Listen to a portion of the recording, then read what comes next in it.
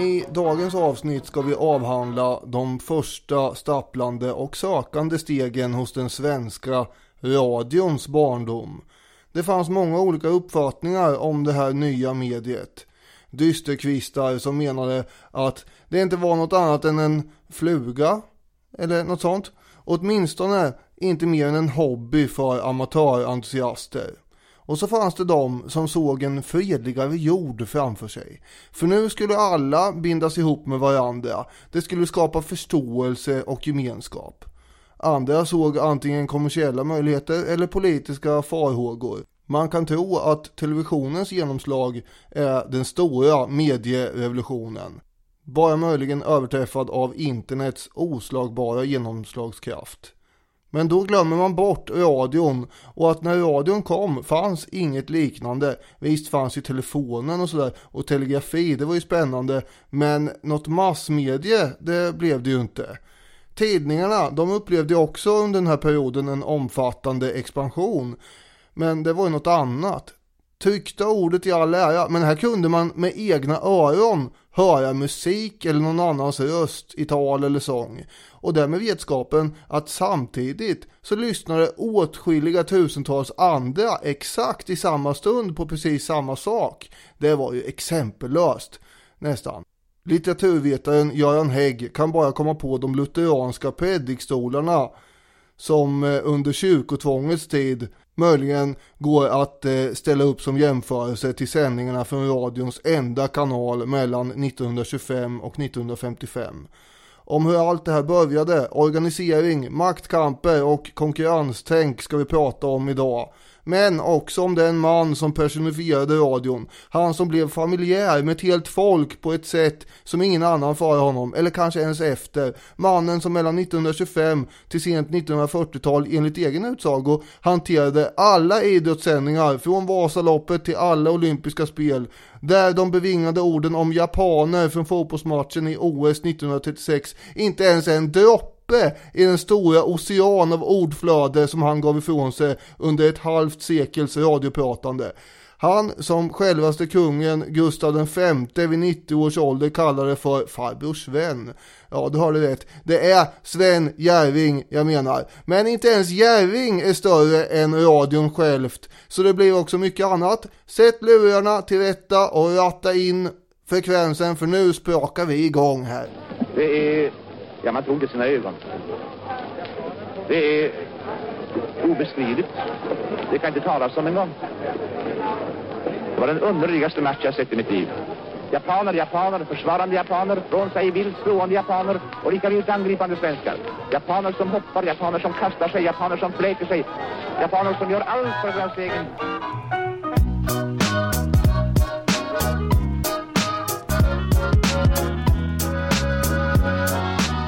Ni är varmt välkomna till ett avsnitt av Historiepodden. Daniel Hermansson tog sats och gav riktig energi in i avsnittet, så att det är ju bara springa på den diagonalen och fortsätta i samma takt. Ja, verkligen. En djupledsboll här. Så är det. Är du pepp på att prata om radio? Ja, det ska bli spännande. Det finns ju en hel del att säga, och vi kommer ju inte att dra igenom hela radions historia, utan vi stannar väl någonstans runt mitten av seklet senast. Just det. Är det inte spännande att precis samma tugg som gick igång när internet slog igenom om att det här var en kraft för att föra människor samman, att det hade man kört ett varv redan när radion slog igenom. Det var samma analys som man körde en gång till. Ja, det är ju intressant. Sen är det inte samma människa antagligen. Nej. Men ungefär samma resultat. Det blev världskrig trots radion.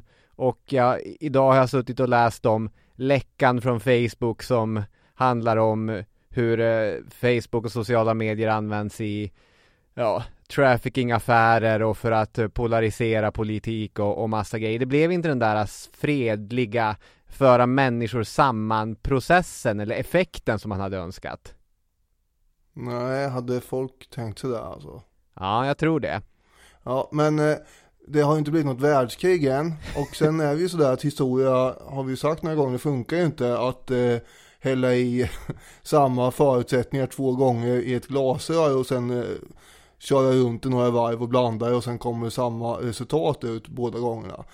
För så funkar ju inte mänsklig aktivitet. Alltså så är det inte säkert att det blir något världskrig bara för att det här mediet liknar det tidigare mediet. Det är tufft att skylla världskrigen på radion också. Ja, det får man säga. Innan vi börjar med den verkliga berättelsen, båda har ju läst i Stig Hadenius bok om radions genombrott, Kampen om monopolet heter den. I den så finns en bild av en annons från 1924. Det här har roat mig och hela min familj hela veckan, så jag tänkte ta det direkt för jag vet inte riktigt vad det passar in annars. Som jag sa, det är en teckning av en familj som sitter framför sin radiomottagare och käkar bananer.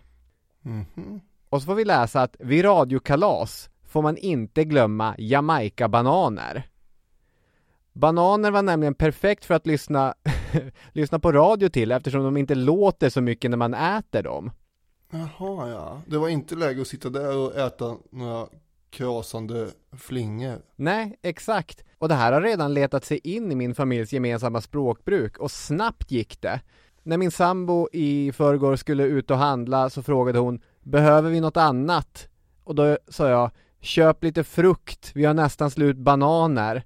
Varpå hon direkt lägger till: jag visste inte att du skulle ha radiokalas. Ja. Ja, så Jamaica-bananer, det är min rekommendation om ni har blivit bjudna på radiokalas och inte vet vad man ska ta med sig för snacks. Jag tänker att man också kan passa på att påminna om att radions uppfinnande och allt kring det genombrottet, det kan man ju höra om i avsnitt 44. Ett gammalt heligt avsnitt alltså, som heter Så erövrades etern. Och det handlar ju då om italienaren Marconi, som är den stora upphovsmannen, upptäckaren och entreprenören som det avsnittet kretsar kring. Men idag ska det ju handla om hur radion etablerades just i Sverige. Just det.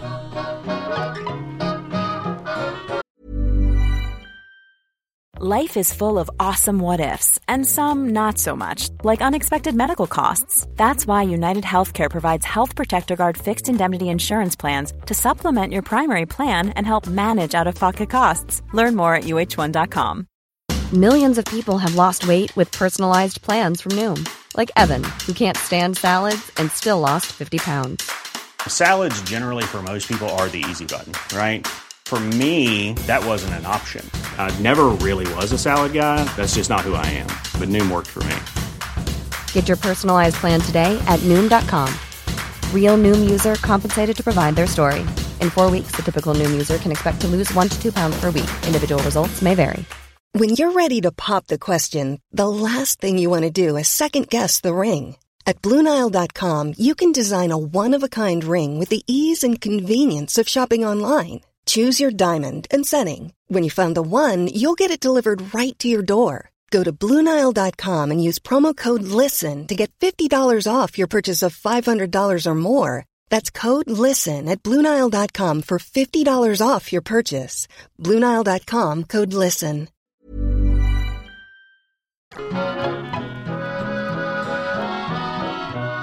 Som det brukar vara i början av något nytt, kanske när ett nytt medie gör entré, så är det ju lite vilda västern på marknaden. Så var det ju även under internets första tid, ganska länge, kanske inte riktigt lika mycket fortfarande. Men på något plan var det ju det i vår egen bransch också, podcastbranschen. Ja, verkligen. Så när radiosändningarna lite grann drog igång så fanns det ju inga ramar för vem som fick sända och vem som fick lyssna eller hur det skulle finansieras eller någonting. Och det fanns ju olika uppfattningar om det fanns något större användningsområde överhuvudtaget för det här egentligen i framtiden eller inte alls.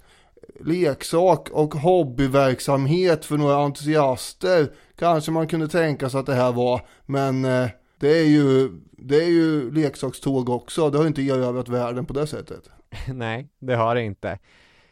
Men jag tänker att om man backar till tiden, ja, säg före och under första världskriget kanske, och dessutom börjar rikta sina blickar mot Boden, då kan vi börja prata om radio. Kanske inte någon radio som ska gå ut till hundratals människor, men försvaret, de installerade 1914 radioanläggningar i Bodens fästning Vilket innebar att helt plötsligt så kunde man sända till skepp 20 mil bort. Och vad det led kunde man också börja kontakta andra fästningar. Det här påminner ju mer om nästan någon sorts trådlös telegrafteknik snarare än en omfattande radioverksamhet. Men det är det som Stig Hadenius tar upp som de första exemplen på stora radioanläggningar som installeras i Sverige. Så det första radiohuset är alltså en bombsäker bunker i Boden där? Det är helt riktigt. Vill du ha en gammal värnpliktsdikt om Boden? Ja, jag kan knappt bärga med. Det finns en plats på jorden där solen aldrig ler. Det stället heter Boden. Dit vill jag aldrig mer. Precis nu är ju för sig Boden föremål för massiva industrisatsningar i fossilfritt stålnischen, så den kanske har åldrats dåligt. Det är mest ett gäng, vad ska man säga, 50-, 60- och 70-talister som har tvingats göra lumpen uppe i Boden som kan samlas och dela minnen av hur mörkt och hemskt det var i Boden. I alla fall, vi här på Historiepodden håller alla tummar för att Bodens halvsekellånga tillbakagång är färdigt. Och att de kan återvända till hur det var 1914, då det var självklart att Boden skulle ha bland rikets allra första radioanläggningar installerade. Samtidigt som man håller på att sända radio från olika fästningar i Sverige så kan man internationellt lyfta fram 2 exempel, 2 epokgörande händelser om man vill. 1920 sänds från Chelmsford, England, en halvtimmes lång konsert med operasångerskan Dame Elba. Så är du en flink radioamatör kunde du rätta in rätt frekvens och förutom de ljuva operatonerna kanske känna en bris. Känna att det är historiens vindar som blåser. Det jag gör nu, att jag är en av många som lyssnar på den här fina operan. Det kanske kommer bli viktigt. Det är nästan jämförbart med en annan 1994 i en liten sal på Vammarskolan i Valdemarsvik satt och sökte desperat på Vita Hästen på Alta Vista för att få upp någonting och se om det kunde finnas någon som hade skrivit någonting om hockeylaget Hästen i världen. Men det var en väldigt lite information. Det var Vita Hästen hade väldigt dålig internetnärvaro. Vilket år var det här? 94 sa du? Ja, jag har för mig det. Ja. Det var ju när man gick i 7:an och hade någon form av datakunskap och stötte på det här med internet första gången. Ja, det är pikt. Jag såg internet första gången hemma hos min kompis Kenny då hans pappa hade fixat internet på något sätt och han visade sökmotorn Yahoo. Ja, det låter ändå, ja, det är inte så konstigt kanske, men det låter lite senare. Ja, 96 tror jag. Ja. Samtidigt, inte 96 utan 1920 i Pittsburgh, Pennsylvania, USA. Heja Penguins, heja Steelers. Så grundas det som måste vara världens äldsta radiostation. För i USA så sponsrade företag, varuhus och liknande stationer och sändningar. Så att i USA får man ganska snabbt en kommersiell radioscen. Den som gillar country och western känner såklart till Grand Ole Opry. Det är alltså ett musikprogram som har sänds kontinuerligt sedan 1925. Lite härlig så här bluegrassmusik, countrymusik, amerikansk folk om du så vill. Jag har faktiskt varit i Nashville och sett när programmet spelades in inför publik. Radioprogrammet? Ja, det är precis. Det är ju numera som konserter. Ja. Men det sänds ut också. Många av dem som satt i publiken såg ut som de var med när sändningarna började 1925. Ja, men det är ju trevligt att de har så att säga hängt kvar. Ja, eller hur? Så att 1920 så börjar vi ha den här liksom radio som vi känner radio. Får jag bara säga, du säger ju också en hel del om din mentala ålder, att du befinner dig på samma plats som de här 120-åringarna eller vad det kan vara. Ja, det var väldigt många som firade så här. Vi har varit gifta i 60 eller 70 år eller så. Nu åker vi till Nashville och går på The Grand Ole Opry. Men det var trevligt. Sverige är också ganska tidigt på banan. Inte riktigt lika tidigt som England och Storbritannien. Men föregångsregionen, det är Norrbotten. Norrbotten skiner. 1923 kunde man höra resultaten från vinterspelen i Boden läsas upp i radio. Om man hade en mottagare, det vill säga. Och året efter fanns mer eller mindre reguljära sändningar på Radio Boden. Enligt Radio Bodens egen skrift Först i etern så var den sändning som de genomförde 15.00 den 12 juli 1921 inför Gustav V, Sveriges första rundradiosändning. Ja, för man vet ju inte riktigt vad man skulle kalla det här nya påfundet, och därför användes ju broadcasting faktiskt ett tag. Ja. Den engelska varianten då. Men sen hade man någon form av omröstning eller något i någon tidning, och då blev det rundradio som vann. Ja. Där har vi gjort oss av med det ena ledet. Ja, så är det ju. Kul med radio, eller rundradio, tyckte en teknikentusiastisk ung svensk befolkning, och radioklubbar börjar bildas över hela Sverige. Götlaborg 1923, Linköping samma år, även om de inte kommer igång med sändningar från 1926. Falun och Borås 1924. Lokalvinkeln, tänker du Daniel?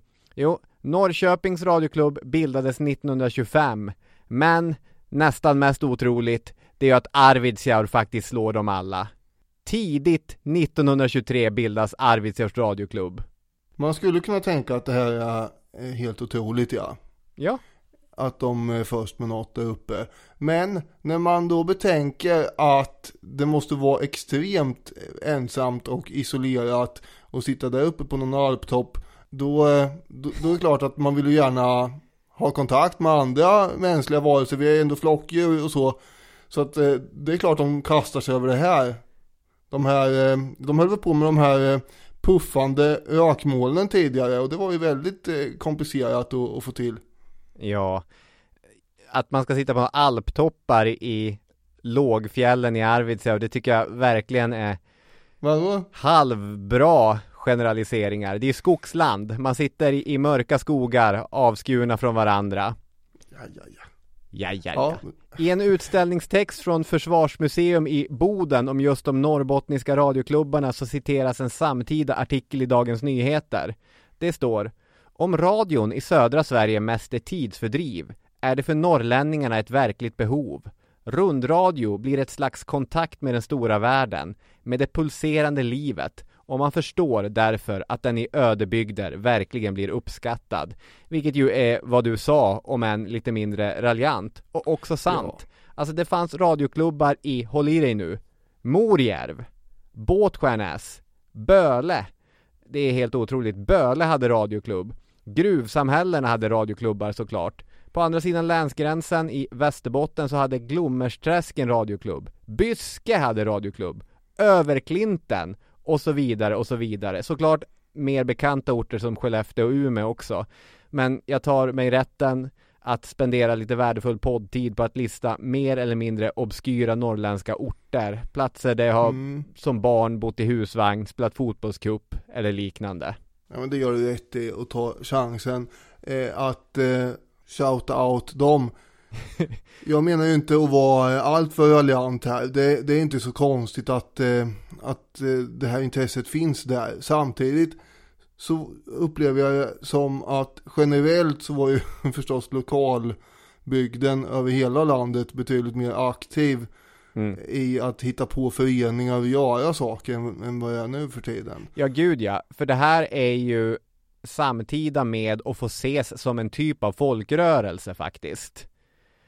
Att man, för det var framförallt män som höll på med det, träffades och lyssnade och sände radio tillsammans. Det band ihop ett land med stora geografiska avstånd, och det visade på allvar den potential som det här trådlösa mediet hade. Trots att det krävdes dyra investeringar, trots att det krävdes att man sökte licens hos det kungliga majestätet, trots allt det så fanns det verkligen något i det här att sända radio. Nu sa ju då att man behövde söka licens hos den kungliga majestätet. Och grejen var väl att före 1923 så behövde man ju det. Hos alltså kungen egen hög person då. Ja. Som satt i konselj, alltså regeringsmöte, och bevilja licenser för mottagarapparater. Så det låter ju som att det var ofattbart krångligt. Särskilt när ansökningarna börjar hagla in då. Då ska Gustav V sitta där och klubba igenom att någon Bengt Larsson uppe i Arvidsjaur också vill ha en mottagarapparat. Så det här funkar ju inte, utan det där tog man ju bort då runt 1923-24. Det är just därför som det kommer så himlens många sådana här klubbar de åren då, för att den kungliga, åtminstone hans personliga medverkan tas ju bort då. Just det, jag fattar. Licensgivningen övergår ju då till Telegrafstyrelsen i slutet av 1923 och priset sänks ju också från hisnande 40 kronor till 3,50 till att börja med, vilket förstås ledde till att folk med radiomottagare också ökar i antal från 4 500 till 40 000 under 1924. Men alla behövde inte ha en egen radio eller licens för att lyssna, utan på massa orter, säkert de du har nämnt också, så var det ju vanligt att man samlar folk i en stor sal, Folkets hus till exempel, eller något annat offentligt ställe, och så satt man där och lyssnade tillsammans och kanske åt banan. Ja, Jamaica-bananer. När vi började hösten 1923, någonting av värde att höra var det just inte i Victoriasalen i Stockholm, där ett par hundra personer samlats för att höra en radioutsändning från restaurangen Gillet, en knapp kilometer längre bort.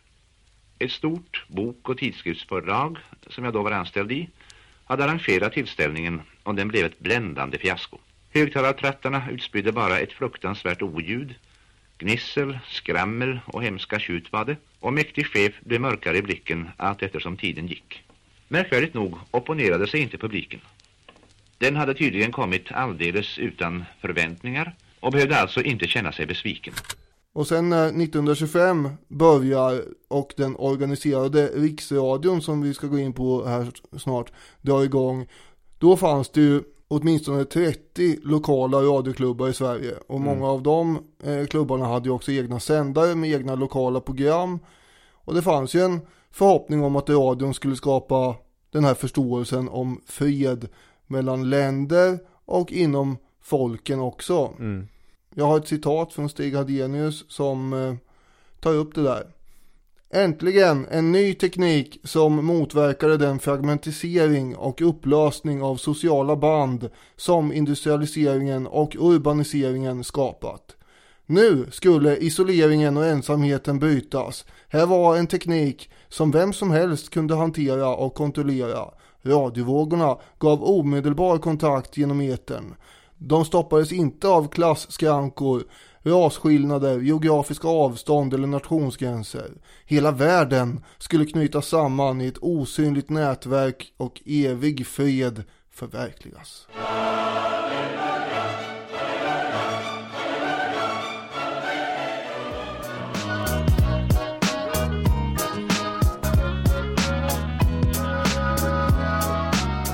Får man snabbt gå tillbaka till utlandet då och säga att sedan de första rundradiosändningarna hade rangt ut så hade två tydliga modeller utkristalliserat sig.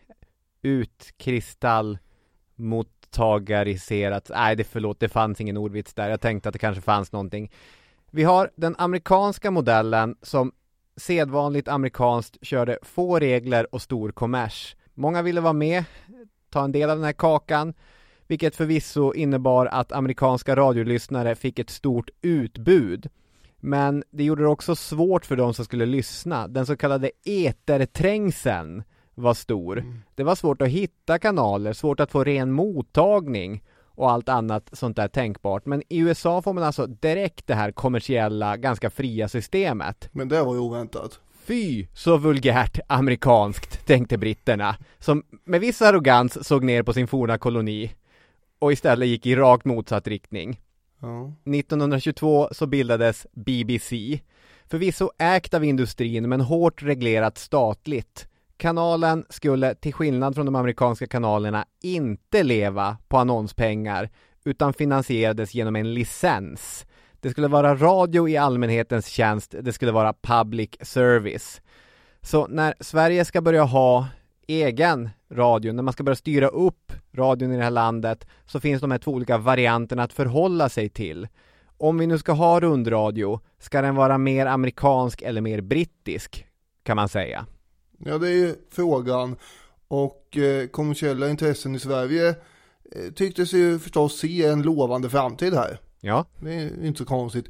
Produktion av radioapparater drogs igång i en växande skala och såldes utan besvär också, som vi har angett här på antalet mottagarlicenser och så. Just det.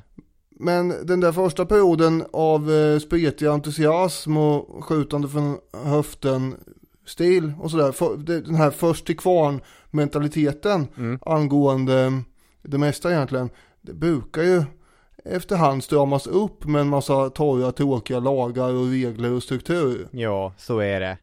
Vilket kanske i och för sig är positivt för en bransch också eventuellt. Ja, men det är inte positivt för de här härliga entusiasterna i olika radioklubbar och så, som bara vill göra sin egen grej och ha en härlig hobby. Nej, de kommer ju att dra en nitlångt här, va? Men på sätt och vis. Men de får ju fortsätta och hålla på lite grann med sitt hobbyande. Man får väl ändå säga att det är till övervägande del positivt att fler människor än de här hobbyentusiasterna kan lyssna på radio. Ja, absolut. Du kan ha en poäng. Och i det här fallet så handlar det om Telegrafstyrelsen, som är den statliga part som tycker sig ha intresse av att dominera den här verksamheten, som kommer att styra upp det också. De kunde ju det här med tekniken och de ville ha kontroll över utvecklingen. Det svenska telegrafverket pratar också ihop sig med motsvarigheterna i de andra nordiska länderna. Och tillsammans kommer man då fram till att men vi ska argumentera för att sändarna i Norden borde vara statliga. Och sen har vi andra intressen i den här röran. Det är ju då tidningspressen. Tidningarnas antal och försäljning av nummer ökar ju kraftigt under den här perioden. Ändå fanns det ju förstås ganska många i den branschen som var djupt oroade över radion som tänkbar konkurrent. Varför skulle någon orka sitta och läsa tidningar om man kunde få nyheter presenterade genom att trycka på en knapp? Ja. Och det kommer ju handla mycket om tidningarnas inflytande här framöver, och det är ganska intressant och dramatiskt. Så här får vi hålla oss i framöver. Verkligen. Först får vi ha koll på begreppet koncession, som är då ett tillstånd som en stat ger via en myndighet till någon att bedriva en viss verksamhet. Och nu skulle då just en koncession delas ut för rättigheten att sända radio. Och det fanns ju ganska många som ville ha den rättigheten. Bland annat då pressen med TT som nyligen har bildats i spetsen. Sen har vi Svenska radioklubben som organiserar alla de här lokala klubbarna. Och sen har vi radiobranschen som säljer apparater. Och totalt kommer det då in 16 ansökningar till Telegrafstyrelsen om att vi vill vara med här, vi vill ha den här koncessionen och sända. Och Telegrafstyrelsen avslår allihop och meddelar regeringen 1923 att det bästa vore om Telegrafstyrelsen själva ägde och kontrollerade sändningarna. Man tar fram den största, tjockaste röda pennan man har och drar ett enda streck över alla de här ansökningarna. Man hör ju nästan hur det gnisslar över den här pennan. Vi har ju några personer också som kan få flyga in och presenteras här nu. Aktörer alltså, som till exempel chefen för Telegrafstyrelsen, Seth Ljungqvist. Han hade varit chef på Telegrafstyrelsen sedan den bildades 1916. Han kunde allt om tekniken. Han var också en ganska skicklig byråkrat, får man väl säga, som såg till att värna sin myndighetsintressen mot alla de här kommersiella krafterna som fanns. Just det. Och Ljungqvist gick in i en allians vart efter här med tidningarna och TT:s chef Gustav Reuterswärd, som en gammal major som hade då blivit chef för TT som bildades 1921. Och Reuterswärd, han var en auktoritär och sparsam herre. Han såg ju vilken nytta TT och tidningarna kunde ha av att kontrollera det här mediet, och han samarbetar gärna med Ljungqvist och Telegrafstyrelsen för att inte radion skulle utvecklas till någon hotfull konkurrent till tidningarna. Hans sekreterare beskrev ju senare honom så här då, Reuterswärd. Han kom in med dunder och brak, och hans röst ekade i korridoren och injagade respekt hos den lilla hopen tjänstemän och kvinnor. Han var fruktad, men inte hatad, till han var sträng men rättvis och slog alltid dörrar till för baktanteri. Ja, ris och ros. Ja, och jag undrar om han är Reuterswärd, det är ju inte så värst många som heter. Han måste ju vara släkt med första svensken på Mount Everest då, Micke Reuterswärd, kan jag tänka mig. Ja, det tror jag. Men det är en annan, helt annat årtionde, mycket längre fram. Så är det absolut. Alltså det som Telegrafstyrelsen mycket noggrant hade gjort var att man hade studerat utvecklingen utomlands och att man tydligt föredrog den brittiska varianten framför den amerikanska. Men ytterligare ett steg egentligen, där BBC ägdes av industrin och istället reglerades politiskt eller i lag, så ville man, som du var inne på, i Sverige se en helstatlig lösning där stationerna var statligt ägda, eller alltså där distributionen, tekniken, sändarna och så var statligt ägda. Det här var, ansåg man, enklaste sättet att garantera politisk neutralitet och god kvalitet på sändningarna. Och sen skulle man ge en enda koncession för sändning till ett enda företag eftersom det var rationellt, det var billigt. Under 1923 så hade ju då en högerregering tillträtt i Sverige, statsminister Ernst Trygger, och han fick ju då det här nya mediet på halsen och tänkte det här måste vi ju göra något med, och antar jag. Vi gör så att vi tar Telegrafstyrelsens skrivelse och så skickar vi ut den på remiss, och eftersom den här skrivelsen gick ut då bland annat på, ja, delvis de saker du sa, men det innebär också att det skulle inte finnas någon reklamfinansierad radio, så fanns det ju vissa då som tänkte att det här var inte det bästa förslaget i världshistorien. Svenska radioklubben bland annat, de tyckte inte att det här var kul, för att de satt ju på en massa sändare som de ville få fortsätta sända med. Ja. Och de tyckte också då att reklam borde tillåtas. På det stora hela så gick ju regeringen ändå på Telegrafstyrelsens linje och ansåg då att finansieringen skulle ske genom licenser istället för reklam. Regeringen tyckte också att pressen skulle vara delaktiga, det lät väl bra.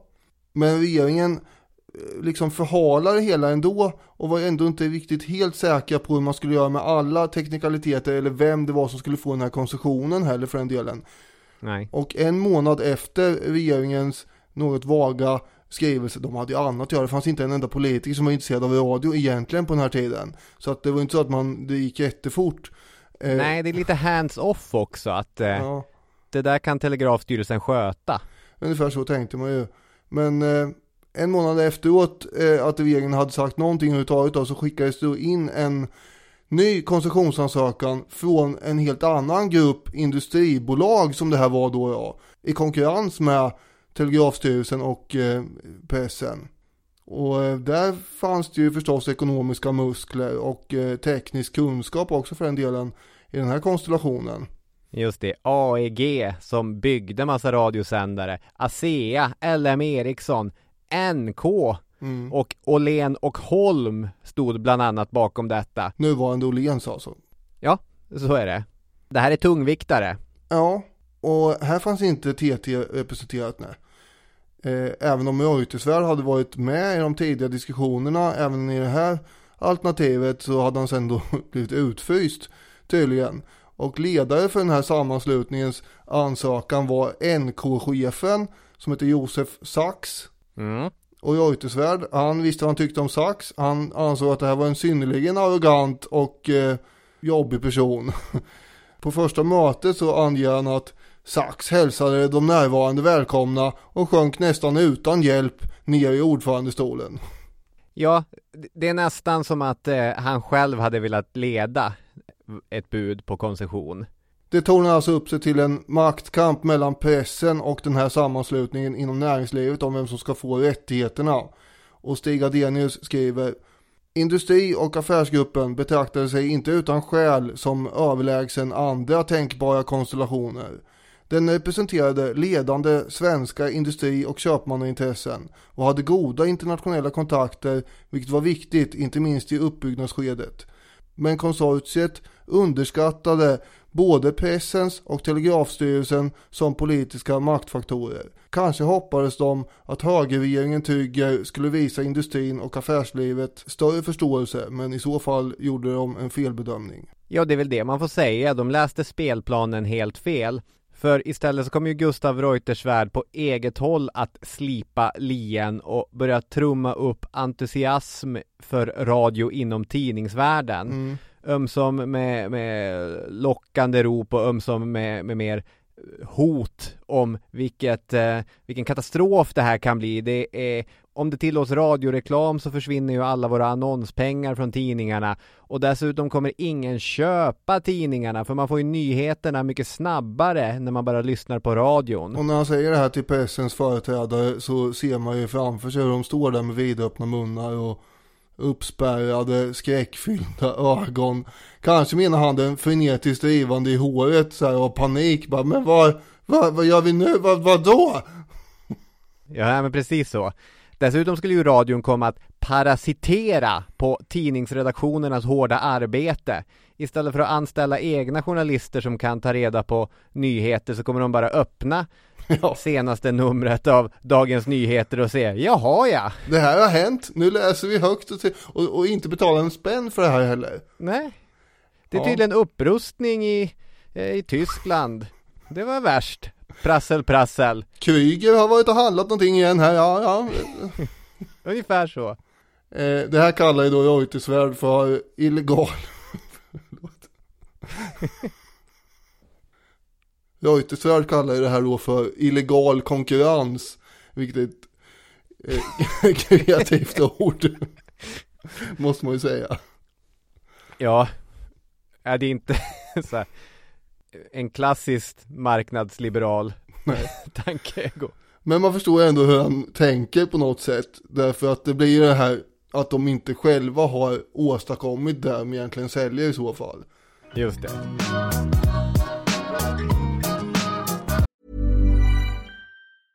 Planning for your next trip? Elevate your travel style with Quince. Quince has all the jet-setting essentials you'll want for your next getaway, like European linen, premium luggage options, buttery soft Italian leather bags, and so much more. And is all priced at 50 to 80% less than similar brands. Plus, Quince only works with factories that use safe and ethical manufacturing practices.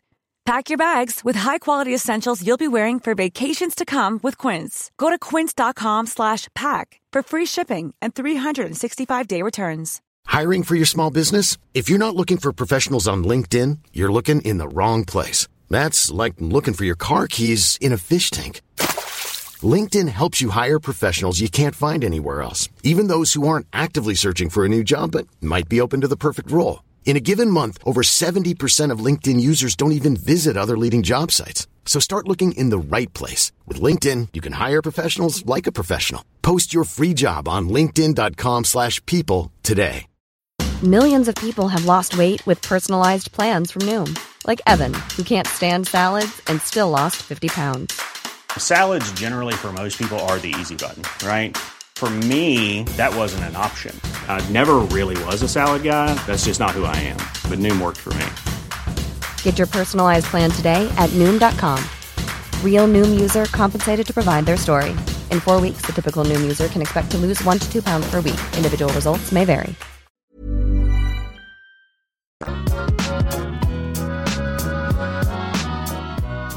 Ljungqvist och Reuterswärd körde man ju inte över, och de kände varandra sedan tidigare och började då som sagt organisera sig och bildade då bolaget AB Radiotjänst med Reuterswärd som chef. Och han kommer sen också då få, vad ska man kalla det, smeknamnet eller öknamnet Dubbelexcellensen, eftersom han är chef över både TT och Radiotjänst. Just det. Om du ursäktar en sekund så ska jag bara googla det här uttrycket att sitta på dubbla stolar. Och se vad det egentligen betyder. Nej, men det finns ju någonting lite vansinnigt i att den här lösningen som det tidiga Radiotjänst blir, att som chef har man en person vars främsta intresse egentligen är att se till den tryckta pressens intressen. Ja, det är ju konstigt. Och dessutom så får ju då Seth Ljungqvist också plats på styrelsen. Så den här distributören, den statliga distributören som inte ska ha inflytande över programutbudet egentligen, har ju i själva verket det, eftersom chefen sitter i styrelsen. Nu ska det sägas att det här är inte typiskt för Sverige. I ganska många exempel från den tidiga radions historia så är det så att det är människor med dubbla eller till och med motsträviga intressen som sitter och bossar över radion. och mer håller tillbaka radion för ett annat intresse. Och lite grann så är det ju i Sverige också. Det är väl ganska mycket så här, får man ju säga. Och det kommer ju fortsätta att vara så ganska länge. Men det är också så att det här näringslivsalternativet, de insåg ju då att nu har de bildat ett bolag här, verkar vara på tårna. Man intog en ganska mycket mer ödmjuk attityd.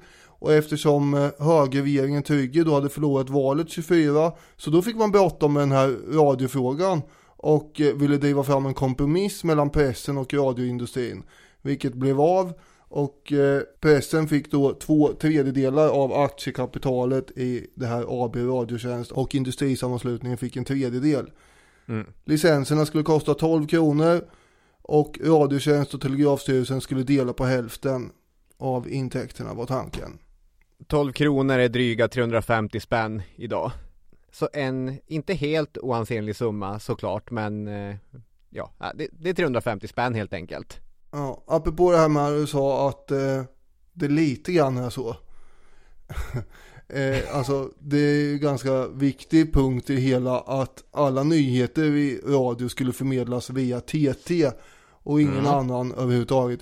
I början så var ju dagens enda korta nyhetssändning klockan 21.15, och det kom ju då efter att till och med kvällstidningarna har kommit ut, så att inte de ska bli utkonkurrerade av den här radion. Just det. Nu har vi Radiotjänst, det här företaget som man på många sätt har vuxit upp med.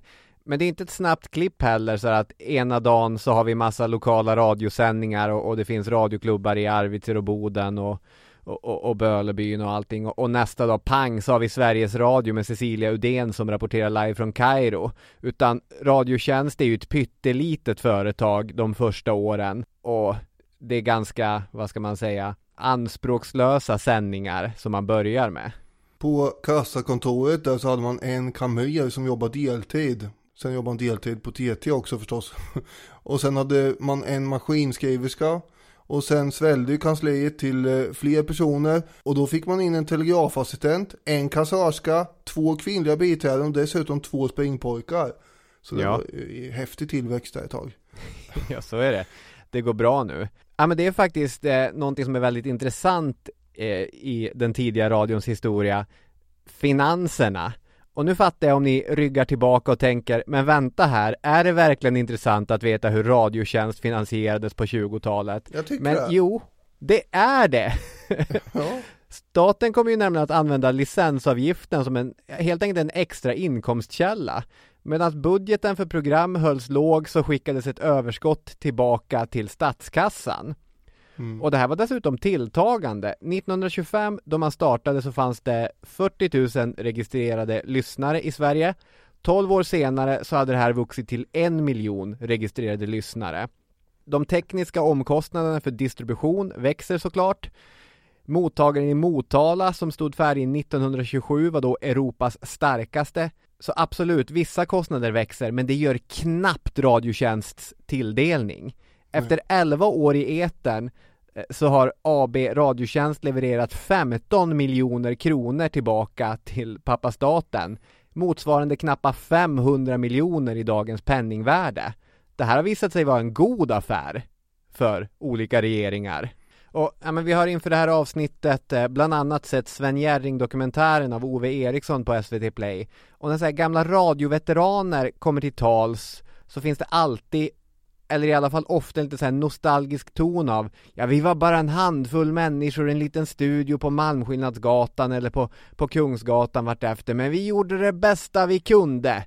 Vi tog tag i skjortkragen och sen så sände vi radio efter bästa förmåga. Jo, det är klart, eftersom man inte fick skala upp sin budget efter kostym så blev det ju litet och familjärt. Ja. Och här har vi ju, det är så tydligt det här problemet som lyser igenom med att radions ledande personligheter sitter på dubbla stolar. Vem krävde egentligen Radiotjänsts rätt att nyttja de medel som licenspengarna kunde ha medfört? Ja, det var ju ingen där, för att det fanns ingen intresse hos Reuterswärd att man skulle skala upp den här radioverksamheten. Det var ju mycket bra som det var, tyckte han. Ja. Sen får man ju komma ihåg då att det här också är en period som kallas för depressionen. Och vi har haft kraschen på Wall Street 1929, vi är inne på 30-talet alltså, och världsekonomin är ju i mycket gungfly, milt uttryckt. Och då får man hitta sätt att spara in så mycket som möjligt på från statens håll innan man kommer på det här med keynesianism i och för sig. Och hitta nya intäkter vill man ju göra också. Och då var ju radion en sån guldkran som man kunde dra på, och så fick man in en massa intäkter. Ett tidigt mycket populärt inslag i radion, någonting som tidningarna har svårt att mäta sig med, det var radioteater som regissören Per Lindberg sjösatte 1929 och kom att driva under 2 mycket formativa år. Lindberg hade varit chef för Lorensbergsteatern i Göteborg och hade där, som Nationalencyklopedin skriver, gjort Lorensbergsteatern till Skandinaviens ledande avantgarde-teater. Han var cutting edge, det nyaste av det nyaste, och i radioteatern kunde man höra bland annat Gösta Ekman den äldre när han och andra ledande svenska skådisar spelade sig genom världsdramatiken. Det här var ett ganska ambitiöst projekt. Från 1936 och i nästan 15 års tid så kommer Hjalmar Gullberg, en av våra största diktare, sitta som chef för radioteatern. Och den var extremt populär. Den förde kulturen hem till människor. Ja, Göran Hägg skriver också om det där, att det är nog få tider i historien som så många har känt till såna här klassiker som Shakespeare och en massa andra han radar upp som inte jag ens nu kommer ihåg. Nej, men de flesta människor har inte en så nära relation till Sofokles nu. Nej, just det, till exempel. Nej. Men det hade man faktiskt då. Och inte nog det här att man öppnade upp den klassiska kulturen för människor, utan jag menar, kultur mår bra av begränsningar.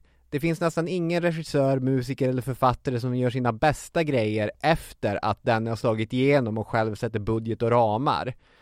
Det är en förenkling till viss del, men jag tror verkligen på riktigt på det.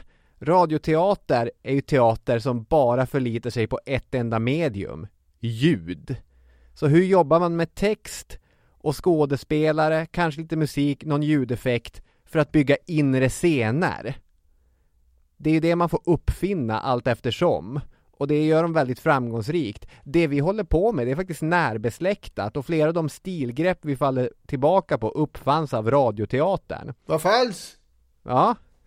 Ja, men det är väl fint att vi är de här svenska dramatikernas arvtagare. Vi bär facklan vidare.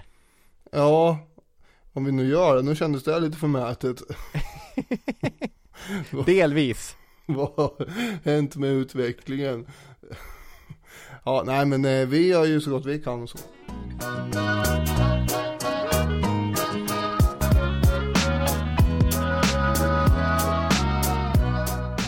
Få enskilda personer kan ju beskrivas som urfadern eller kanske urmodern inom en viss bransch på samma sätt som Sven Jerving. Om vi tar idrottsjournalistiken inom tv och radio så brukar man säga att Hylands pojkar är de som har dominerat branschen. Det är ju då till exempel Lars-Gunnar Björklund, Tommy Engstrand, Ingvar Oldsberg, Fredrik Belfrage. Varje utav de här är ju i sig en institution. Och så har vi Arne Hägerfors förstås då, som jag själv såg upp väldigt mycket till när jag var liten och hade förhoppningar om att bli sportkommentator. Nu blev jag någon annan slags kommentator istället, men ändå. De här gubbarna har ju i sin tur då inspirerat och påverkat dagens sportkommentatorer. Där förstås då Lasse Granqvist är den mest självklara och lysande stjärnan. Han är helt fantastisk. Men som man hör på begreppet Hylands pojkar så skakades de ju fram allihop ur Lennart Hylands kappa. Men om vi med hjälp av alla de här mytologiska namnen i sportvärlden ska ta hjälp av en annan mytologi för att klara det hela, så kan vi gå till den romerska mytologin kanske. Wow. Precis som gudarnas konung Jupiter hade en far som hette Saturnus, så var ju inte ens Lennart Hyland ursprunget. Han hade ju också en fader i svensk mediemytologi, och det är ju Sven Jerving. Bland alla godhjärtade egenskaper och den här älskvärda och enkla personligheten han hade, så var han ju faktiskt också ganska självcentrerad ibland, den här farbror Sven. Enligt uppgift i den här SVT-dokumentären som finns om honom i alla fall, och det är klart att det är eventuellt en tendentiös kommentar för någon i den dokumentären, så är det ju. Men han hade ju blivit van vid att han var Mr. Radio helt enkelt. Och likt Saturnus, som efter en profetia att han skulle störtas av en av sina söner och därefter helt sonika åt upp alla sina barn, så hade ju då Sven Jerving med järnhand se till att hålla sig själv i rampljuset så länge som möjligt och höll borta och sådär potentiella uppstickare och höll ner dem på mattan för att de inte skulle kunna dyka upp och konkurrera ut honom. Men Saturnus fru hade ju då gömt undan sonen Jupiter på Kreta, som sen då störtar Saturnus och tar över rollen som högste guden. Och Hyland, jag vet inte var han gömde sig. Vem gömde Hyland? Ja, jag tror han hölls tillbaka i början ju, men han bidade nog bara sin tid. Och till slut så brädar då den här ständigt leende och charmige Jupiter Hyland den mer inbundne och något strama Saturnus Jerving. Ja. Och där har vi den svenska mediemytologin och deras ursprungliga gudar. Och det här var bara för att komma in på Sven Jerving som den här omständiga, men lite grann också för att bygga upp då och förstå att det här är en helt annan tid än idag, där folk inte riktigt kommer ihåg vem som sa vad i någon tv-kanal eller radiokanal, utan de här personligheterna är ju extremt kända och populära. Ja, så är det ju. Ingen kommer ju någonsin kunna bli så känd i Sverige längre, eftersom det finns fler kanaler än en enda kanal. Nej. Det är ju på samma sätt som jag tror att det är väl Kalle Lind som har gjort den poängen, eller någon annan Kalle Lind-liknande figur, att det kommer aldrig komma en ny Hasse och Tage. Därför att när det finns två roliga gubbar på de enda kanalerna, eller den enda kanal som finns, då är det ju någonting som alla enas runt och alla sitter och pratar om och så. Men nu sitter det några roliga gubbar på en kanal och några roliga tjejer på en annan kanal och några sitter på YouTube och skämtar. Så att det är en mer splittrad, mer komplicerad, sannolikt bättre situation som vi har nu. Får man ju säga också. Den mannen som för de flesta svenskarna kommer att bli i radio är som sagt Sven Jerring. I svensk mening var han den första radioreportern, han var den första hallåmannen, hans eget ord så vitt jag förstår, han föredrog ju det framför programledare. En bildad ung herre, född i Dalarna men med studier från Uppsala. I Ove Erikssons dokumentär så berättas det om hur Sven Jerring som mycket ung blir anställd på Sveriges ambassad i Sankt Petersburg. Året 1917. Det är ett jäkla år att befinna sig i Sankt Petersburg. Ja. Och han kom att bli där i 8 månader allt som allt. Och det visar sig för unge herr Jerring att alla andra på ambassaden, de går runt beväpnade i staden. Det var tufft, eller det var det värsta, tänker Jerring, och skriver hem till sin pappa, veterinären. Jag behöver en revolver. Kan du hjälpa till att skaffa en revolver? Pappan, veterinären, ja, han kliar sig i hårbotten, tänker jag vet inte hur jag ska fixa ett vapen till lille Sven. Nåväl, jag ska ju till Naddö, en herrgård i Vadstena kommun. Kanske är det så att herren i huset skulle kunna hjälpa till med att fixa fram ett vapen. Jag får ju fråga i alla fall. Jo, den här herren med en mycket majestätisk näsa svarar att det ska vi väl kunna ordna.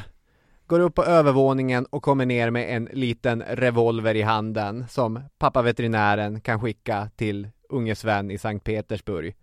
Vem var herren? Verner von Heidenstam. Ja. Och du var ju väldigt exalterad över det här när det stod klart att det låg till så. Skicka sms och det här är ju guld! Ja, men det är väl härligt så här att Sven Jerring springer omkring på Sankt Petersburgs gator i revolutionstid med Verner von Heidenstams revolver på fickan. Ja, det är ju fantastiskt givetvis. Det är ju många olika så här cirklar eller streck eller vad det nu är som kolliderar där i en lite oväntad jaha. Ja, så är det, men så är livet. Så är livet. Efter 1917 så kommer ju Jerving inte fortsätta som diplomat utan kommer att börja som veckotidningsjournalist på förlaget Åhlén och Åkerlund. Och det var ju när den tidningen då 1923, likt många andra, började försöka sända radio som han kom i kontakt med det. Mm. Och när Radiotjänst sen grundas så får han ju anställning och där håller han snart sen då i det mesta som sänds.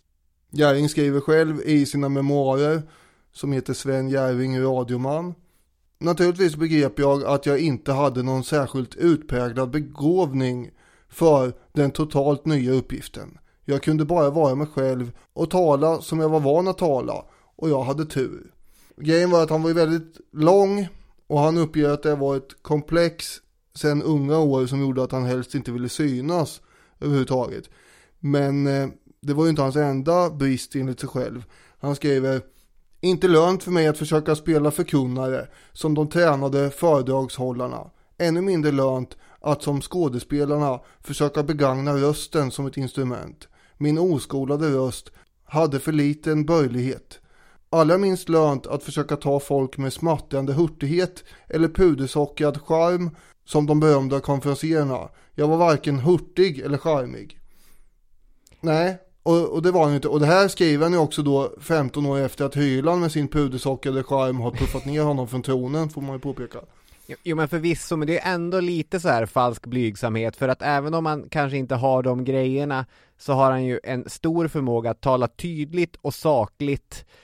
Och han är väldigt säker och han har liksom ett ganska imponerande ordförråd och han kommer aldrig av sig, han finner sig, alltså han är ju på många sätt en naturlig begåvning i radion, även om han inte är lika varm som vi har vant oss vid att radio- och tv-människor ska vara. Ja, men jag håller med. Men det har väl till lite grann att det ska vara någon form av blygsamhet här i en sån här situation. Men han hade ju ett angreppssätt som uppskattades, som var ganska okonstlat och sådär. Och sen var ju förstås inte konkurrensen eller förväntningarna för den delen så höga på den här tiden. Eftersom folk var glada att det kom ljud ur den där lådan mest. Ja, precis. Men Jerrings storhet är ändå svår att greppa idag. Det fanns ju som vi har sagt inga tv-kanaler, bara en radiokanal och det var nästan jämt Sven Jerring som var i etern. Han bodde ju bredvid radiohuset på Kungsgatan 8 och det hände tydligen då att han gick dit i morgonrock och tofflor och pratade. Ja, väldigt bekväm på jobbet. Ja, det fanns Jerring-tvålar och Jerring-punch. Ja, det vet jag inte, men det fanns marsipanfigurer som såg ut som Sven Jerring. Och när han åkte ut i landet för att följa olika evenemang så var det ju fullt med folk på tågstationerna som var där för att se honom i stora klungor. Ja, det känns ju passande att jag sitter här i en studio på Kungsgatan 150 meter ifrån där Jerring gled omkring i morgonrock. Men det är inga klungor utanför den där porten när du ska gå ut och gå hem, antar jag. Jag har ännu inte sett mitt like i marsipan. Nej, det skulle ju vara något. Det får du väl tipsa någon sån här konditor om där i närheten. Göran Hägg påpekar att det finns ingen icke-kunglig svensk som har varit så känd i sin livstid någonsin som Sven Jerring. Nej. Jag vet inte, men det kan ju vara så. Oavsett om det är en överdrift eller inte så är det väl värt, precis som vi gjorde när vi pratade om Verner von Heidenstam, att faktiskt påminna om vilken total superkändis det här var. Ska vi dra lite berättelser från Jerrings tid i radion? Ja, det kan jag tycka. När man pratar om Verner von Heidenstam, då glider man ju lätt över till Sven Hedin. Man gör ju lätt det. Och nu var vi ju inte Verner von Heidenstam vi skulle prata om, men det var en puffra med i bilden där och då hamnade den hos Jerring och då hamnar vi hos Sven Hedin igen. Men vi går i cirklarna runt här, ja. Exakt. Sven Hedin är en annan väldigt stor kändis på den här tiden då, särskilt lite tidigare. Ja, så är det. Vad ska man säga? Upptäcktsresande, utforskaren Sven Hedin. Han sitter där i studion på Kungsgatan, det är 30-tal någon gång. Han har med sig en karta så han kan sitta och prata fritt utifrån den. Inga anteckningar, poängterar Sven Jerring i sina memoarer. Och så skriver Jerring: Han berättade som vanligt utomordentligt fängslande och jag satt alldeles fascinerad i kontrollrummet och tittade genom dörrens glasruta. Han hade inget manuskript men gjorde aldrig en felsägning, aldrig en paus för att söka efter ett ord. Tiden gick fort. Plötsligt konstaterade jag att han bara hade 2 minuter kvar av de 30 han disponerade över. Så Jerring tassar in i studion och han gestikulerar mot vägguret. Hedin nickar och fortsätter. Han drar över och han drar över och han berättar och han drar över. Jerring börjar vifta och hoppa och så. Hedin bara fortsätter. Han bara maler på. Orden vill aldrig sluta flöda ur Sven Hedins käft. Han har så mycket att säga. Och han babblar på och han babblar på och han maler på och Jerring sliter sitt hår. Så är det. Det är den ena sandhögen i Asien än den andra sandhögen i Asien som han i stor detalj beskriver. Till sist, när han har gått 30 över så gör Sven Jerring en Boris Jeltsin och han för sitt finger över halsen. Ja just det gjorde ju Jeltsin. Det är lite läskigt när en rysk ledare gör så faktiskt. Ja, så är det. Men i det här sammanhanget i en radiostudio så brukar det betyda mer fredliga saker. Att man ska avbryta. Just det. Och Sven Hedin slutar äntligen prata. Varpå Sven Jerring avar Hedin och säger tack så mycket. Professor Hedin, det var fascinerande som vanligt. Nu blir det något annat i radion. Och så släcker man lampan och de går ur sändning. Och Sven Hedin ber om ursäkt. Jag kom verkligen inte på någonting mer att säga. Nej. Han hade tolkat Sven Jerrings vinkningar och gestikulerande som mer! Ja just det. Han hade inte riktigt fattat. Kommer du ihåg vad det var för avsnitt när vi befann oss i USA? Och ja, det måste vara ett Wallenberg förresten, jag tänker efter. Som var och lyssnade på Sven Hedin. Just det, ja. Och han höll en föreläsning som också var väldigt fascinerande och fängslande tydligen enligt Wallenberg då. Just det. Sen har vi Alma Söderberg, författaren, som också var hos den här radiogurun Jerring och lyckades övertala honom att få sjunga i radion. Söderberg har vi också haft ett avsnitt om, eller snarare hans havererade äktenskap. Ett mindre smickrande avsnitt. Ja, för Söderberg, ja. Men här gick det väl hyfsat tydligen med den där sången.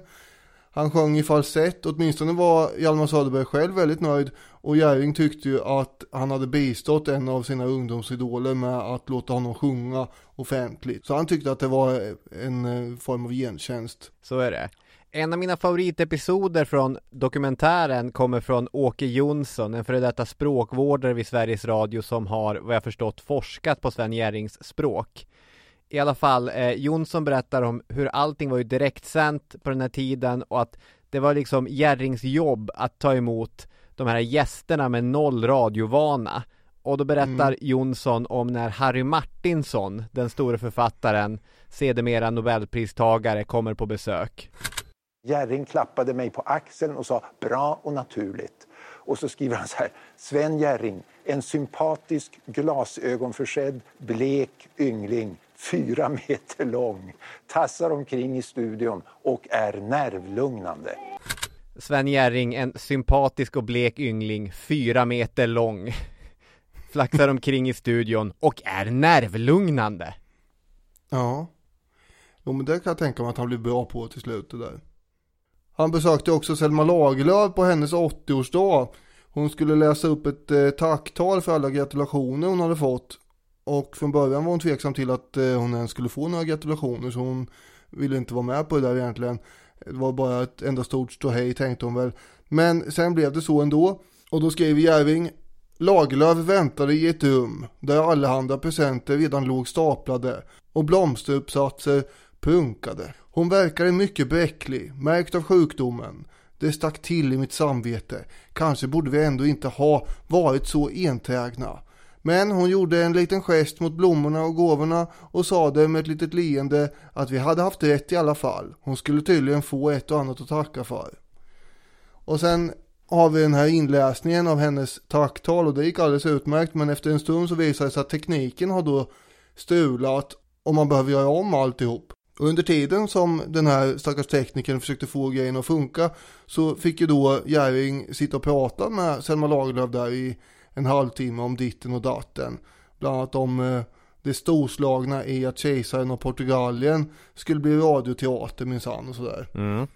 Och sen lite om radio generellt också. Hon var ju väldigt fascinerad av att det inte längre fanns några avkrokar tack vare radion längre. Man kunde med hjälp av den överallt vara överallt egentligen. Och den andra inspelningen av det här tacktalet gick ju också lika bra. Den inspelningen i Stockholm skedde ju för övrigt, som Jerring skriver, hemma hos Selma Lagerlöfs goda vän Valborg Olander, hos vilken hon brukade bo under sina Stockholmsvistelser. Och ingenting i den meningen är ju såklart fel. Valborg Olander var en mycket god vän, men lika mycket hennes litterära agent och en av Selma Lagerlöfs 2 stora förälskelser.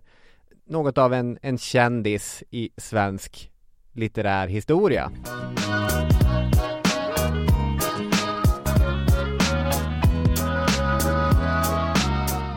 Ett av de stora programmen var ju då Barnens brevlåda förstås.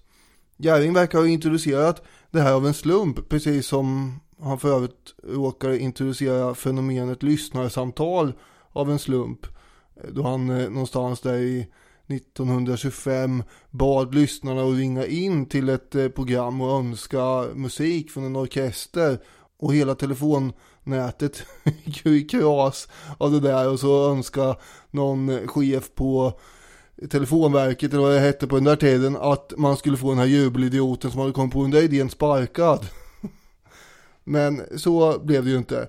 Angående idén med Barnens brevlåda så gick det till så här då, som han själv skriver. En söndag eftermiddag då den förberedande underhållningen senade tog jag mig för att läsa upp ett par barnbrev som handlade om programmet söndagen före, och jag småpratade med avsändarna till dess timmen var fylld. Och så var det ingenting mer med det, trodde jag. Men med själv ovetande hade jag startat en programserie som skulle bli den långvarigaste i världen.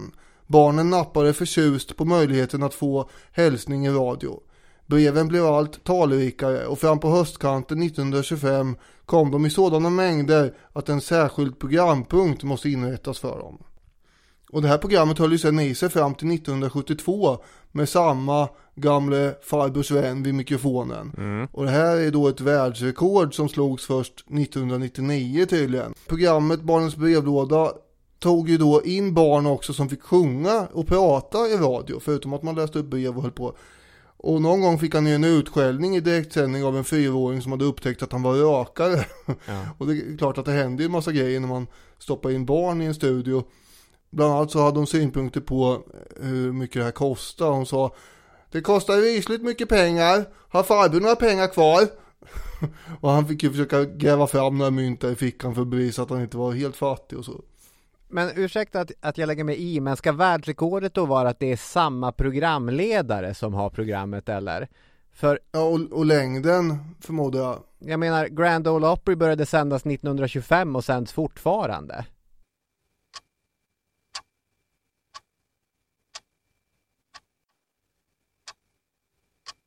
Jag antar att det är samma programledare det ska vara då, för att det här ska gälla det här rekordet, om man inte också tänker att det ska vara ett svenskt rekord. Det är Göran Hägg som skriver någonting om att det är världens längsta rekord, men han kanske inte är jätteinsatt i alla radioprogram.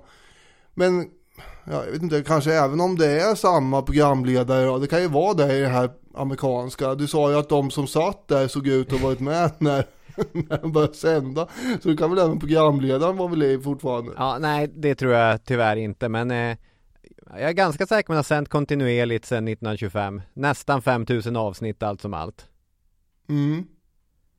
Ja, det är fler än Barnens brevlåda. Men Barnens brevlåda har också då haft en massa små blivande artister i studion. Sickan Karlsson, Alice Babs, Lasse Lönndahl. De har ju varit med där ute. Ja. De har inte varit med i det här opera-tjofräset. Nej, de har inte varit i The Grand Ole Opry. Det har Dolly Parton och gänget däremot. Jaha, ja, det fanns en En konkurrenssituation där. Ja. Okej. Det finns en annan aspekt av det här programmet som också måste tas upp, och det är då att Jerving läste ju ofta upp brev från barn som var sjuka och handikappade. Och som avslutning så läste han då upp det här brevskrivande barnets adress, som ibland då var ett sjukhus. Och någonstans i det djupa Småland satt i slutet av 40-talet en kille i 20-årsåldern. Han var djupt kristen och led själv av blödarsjuka. En dag fick Jerving och Radiotjänst ett brev från den här killen som hette Erik Nilsson. Och han bad då Jerving att läsa upp adresserna till de här sjuka barnen 2 gånger, så att han hann med att anteckna ordentligt. För Erik skickade nämligen då brev med små glada uppmuntringar och bokmärken och sådana presenter till de här sjuka barnen. Och Erik hade ju då börjat med den här verksamheten redan 1946 när han själv var 17 år.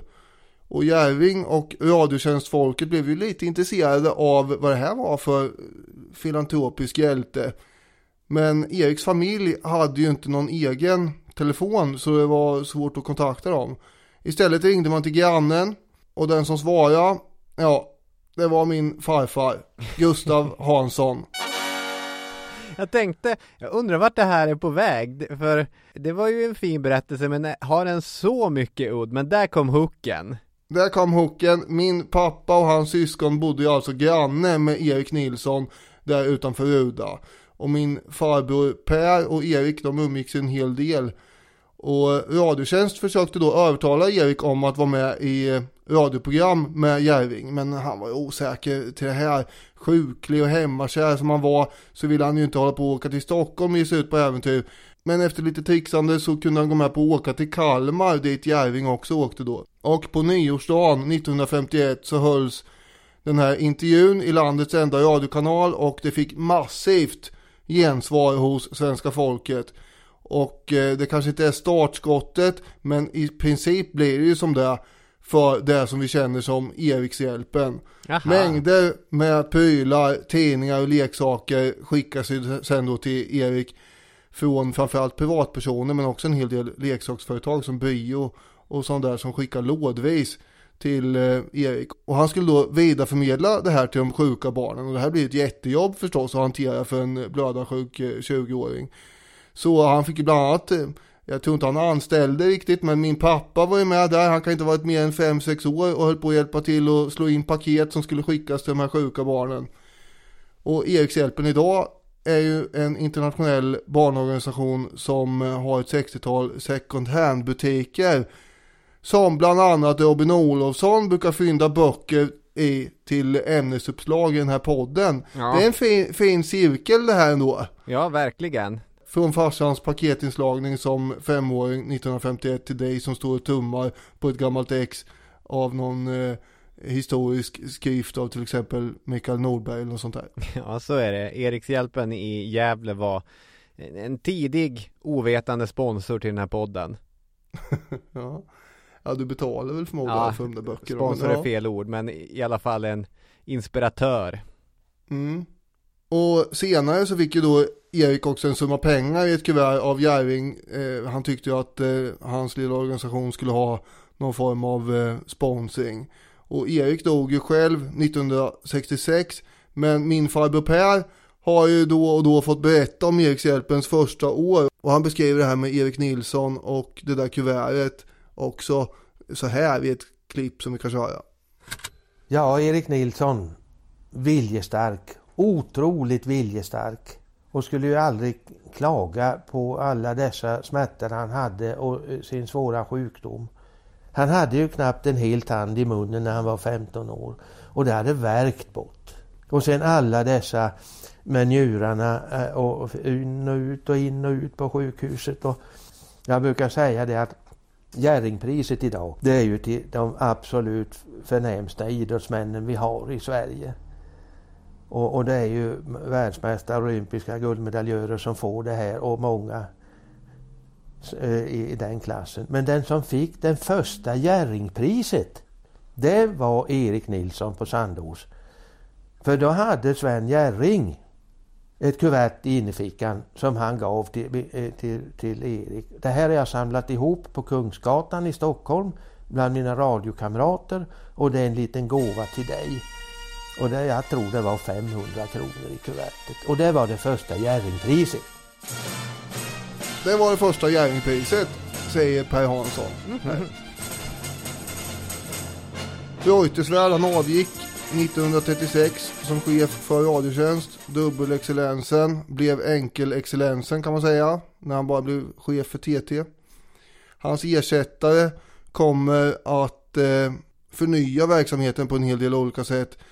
Angående politik hade man ju alltid varit ganska strikt, men nu tänker man att man ska börja sända debatter och sådär. Och så kommer Dagens Eko till och med 1937, alltså 15 minuters aktualitetsprogram vågar man sig på här, som kommenterar då nyheterna från TT.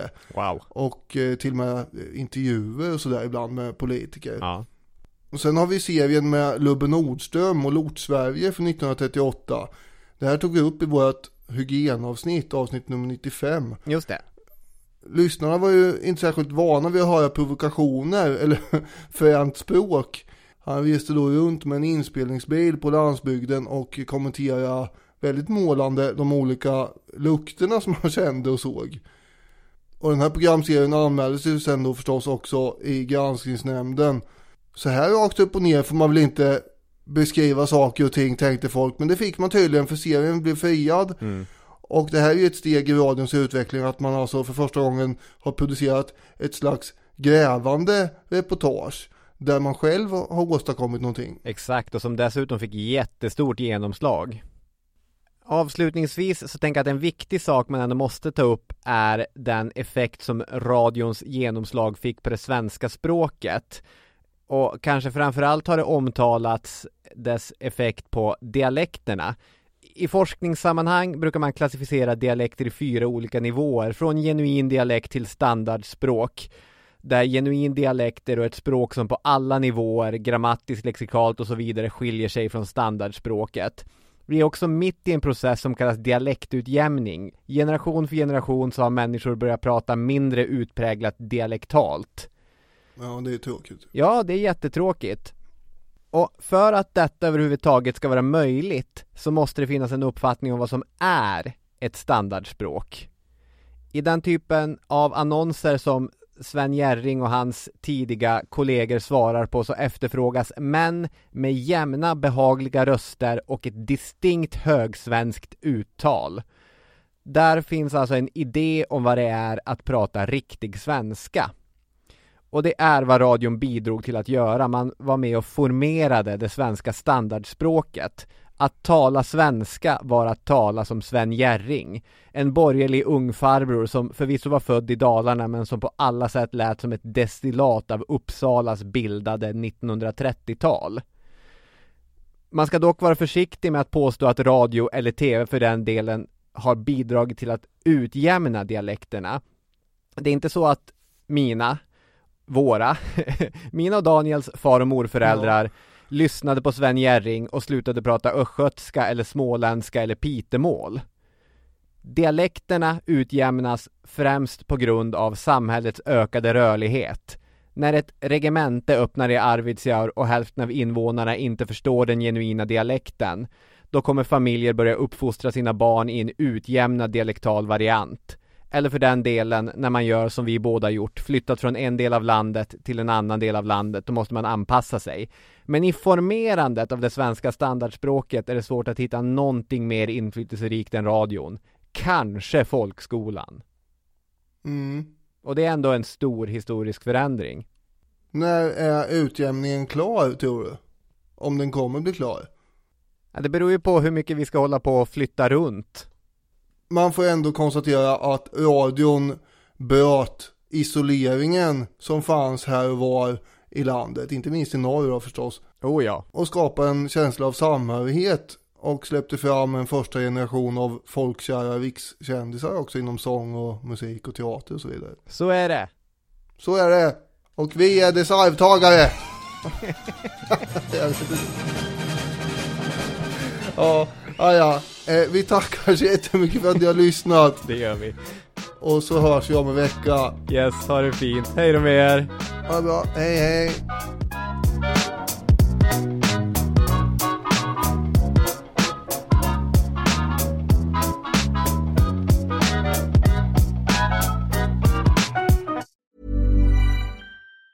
Even on a budget, quality is non-negotiable. That's why Quince is the place to score high-end essentials at 50 to 80% less than similar brands. Get your hands on buttery soft cashmere sweaters from just $60, Italian leather jackets, and so much more. And the best part about Quince, they exclusively partner with factories committed to safe, ethical, and responsible manufacturing. Elevate your style without the elevated price tag with Quince. Go to quince.com/upgrade for free shipping and 365-day returns.